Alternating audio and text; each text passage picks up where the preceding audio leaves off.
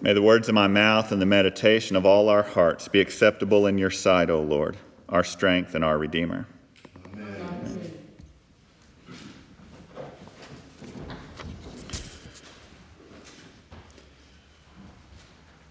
So I love coming here. I've been here a couple times. It reminds me a lot of home. I grew up in just outside of Fort Worth, Texas, if any of y'all are familiar with Texas. It's the northern part. Fort Worth is the good side of Dallas. But actually, I grew up in unincorporated Tarrant County. Like the Fort Worth city limit started over there, like about as far as I could hit a golf ball.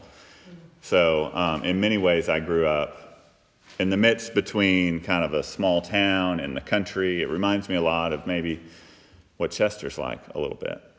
And so my mom recently had surgery, right? And so I just got back yesterday.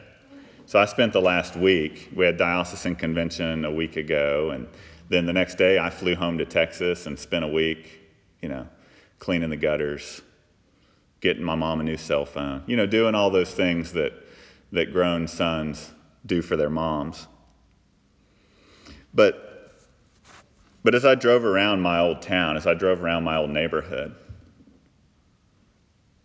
something struck me. Like I would see, the appliance store, or I would see Margie's Italian restaurant, or I would see Captain D's, right? And those are things that I remember from 20 years ago. 20 years ago is about when I graduated high school and moved away. And so I would go and I would see these places. I drove by, I saw my old Little League baseball field, right?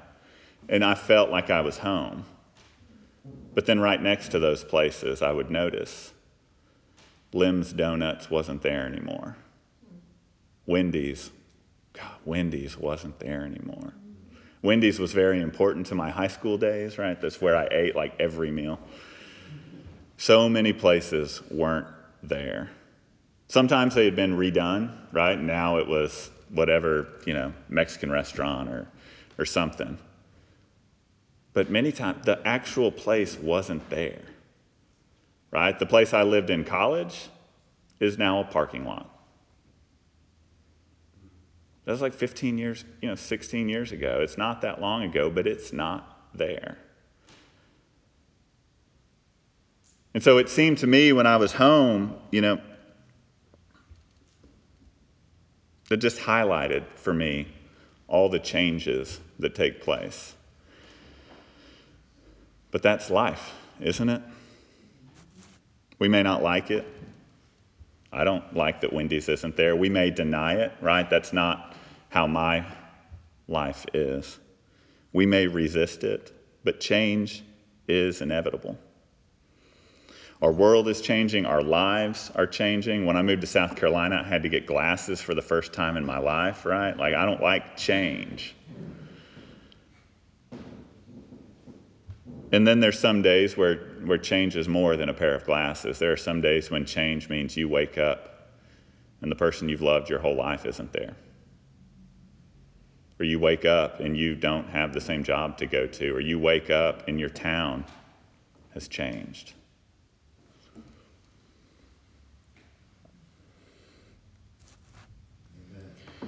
And these days when we think our life is forever changed, that the world is different and nothing is like it used to be, we know these days.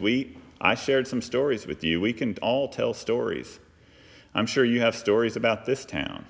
I'm sure you have stories about this church. David and I talked a little bit about changes just this morning, right? And we wrestle with it. We struggle with it. And these stories just permeate our lives.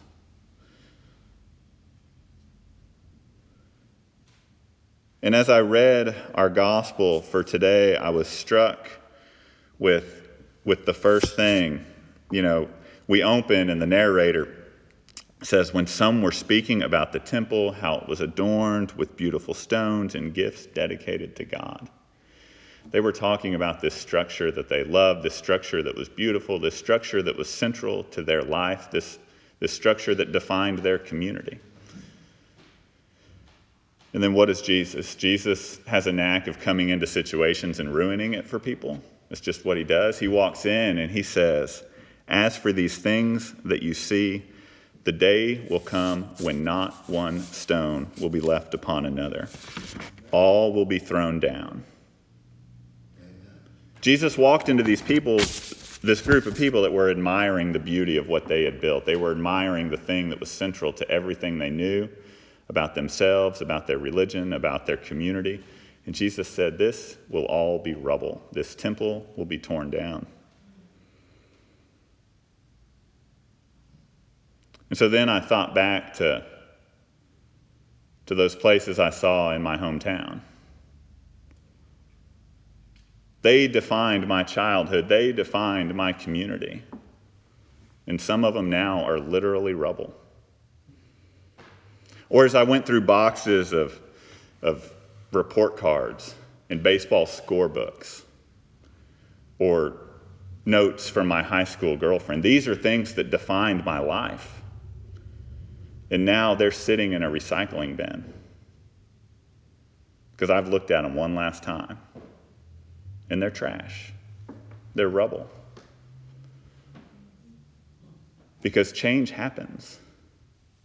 Some of it's good change, right? Like, I probably didn't need to continue dating my high school girlfriend. No, she's lovely. She's lovely. But sometimes change is more dramatic. But anyway, we build these structures, right? We build these lives. We even build churches, right, that we think are going to last forever. And buildings become so important. Relationships become everything to us. And that's right. And they should, because they are important. But we think that these are the things that give structure and meaning and importance to our lives. And they do, for a while. Or at least we think they do, until those temples that we've built fall. And so I think that in this gospel today, where Jesus says, "Look at this that y'all have built, it's beautiful. But there's going to come a day when this too will fall." I think there's something we can learn about every temple that we build, every temple that you and I have built for our lives. Because if you go back to our first reading from Isaiah, we see that this place of fallen temples, we see that this reality of fallen temples is the same place where God declares, "I am about to create a new heaven and a new earth. The former things won't be remembered or come to mind, but be glad and rejoice forever in what I am creating." Because it's in those places when our temples fall that Jesus can come in and do some work. Amen. Amen. Because when our temples fall, we discover that Jesus has been with us always. In the changes, in the chances, in the closed down shops, in the life, in the death, we discover when we're in that rubble that God is with us. Stone by stone, God rebuilds our lives. Stone by stone, God brings beauty out of the dust. Stone by stone, a new temple comes out of that rubble. Amen. We can all tell stories of the days our temples were destroyed. I can tell you about the day several of my friends were murdered. I can tell you about the day I failed out of college. I can tell you about the day my dad died. These are days when our world falls apart. These are days that we're broken beyond anything. These are days that we realize our temples are temporary. One day they're there, and the next day they're gone. Amen. We all have those stories. But I think where we screw up is that we believe that the rubble is the end of those stories. Yeah. I've said my world was over. I spiraled out of control after some of those situations, right? My friends being murdered was connected to me failing out of college because my world was over. Right? We all have those things and they spiral because we think our story ends there in the rubble. But in Christ, the rubble is not the end of the story. Because in Christ, our story isn't over yet. We go to our first reading. Where does he say it?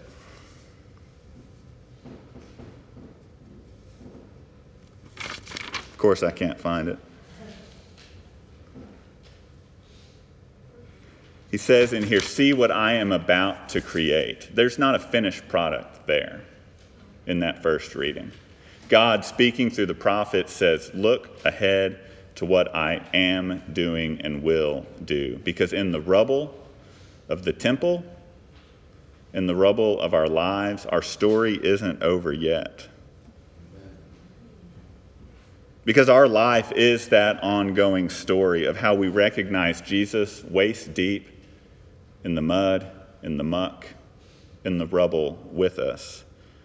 Our life is the ongoing story of God rebuilding stone by stone what we thought we could build on our own.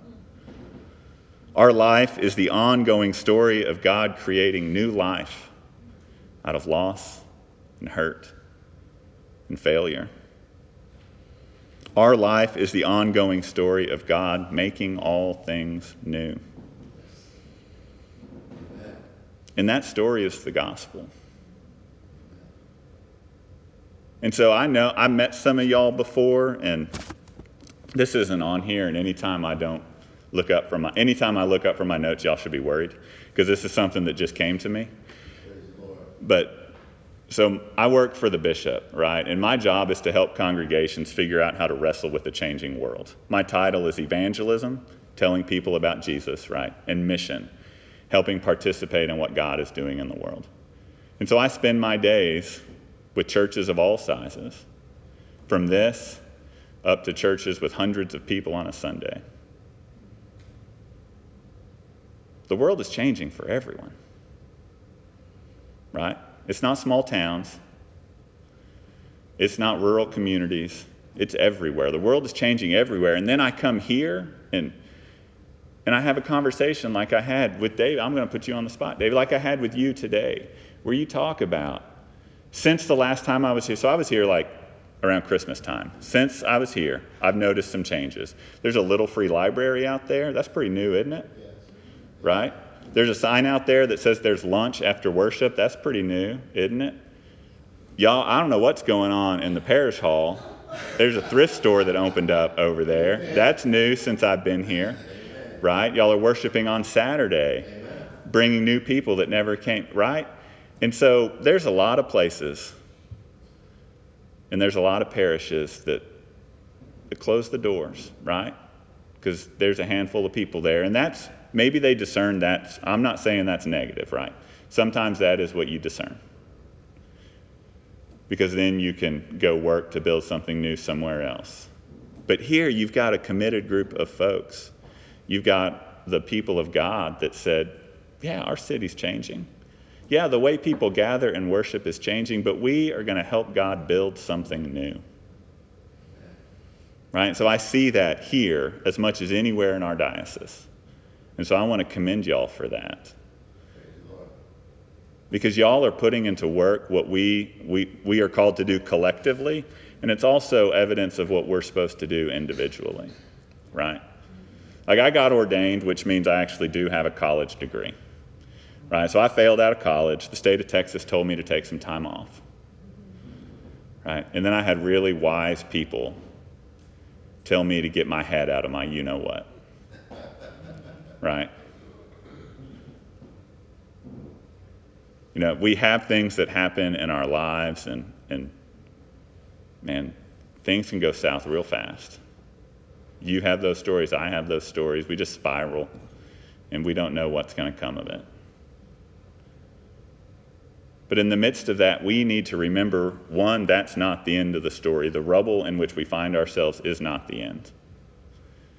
Because the second thing we need to remember is that God is with us in that rubble. Amen. And so the end of the story is being written. The end of the story is being written in our lives every day that we work with God stone by stone, brick by brick, pile by pile, that we rebuild that temple. We help God rebuild that temple. Because that's the story of our lives. And frankly, that's the gospel. Oh, that's good news. God looking at the world we live in, the mess we've made, coming down here in the person of Jesus and saying, I'm here, I'm with you, and we're going to get through this together. Amen. Amen.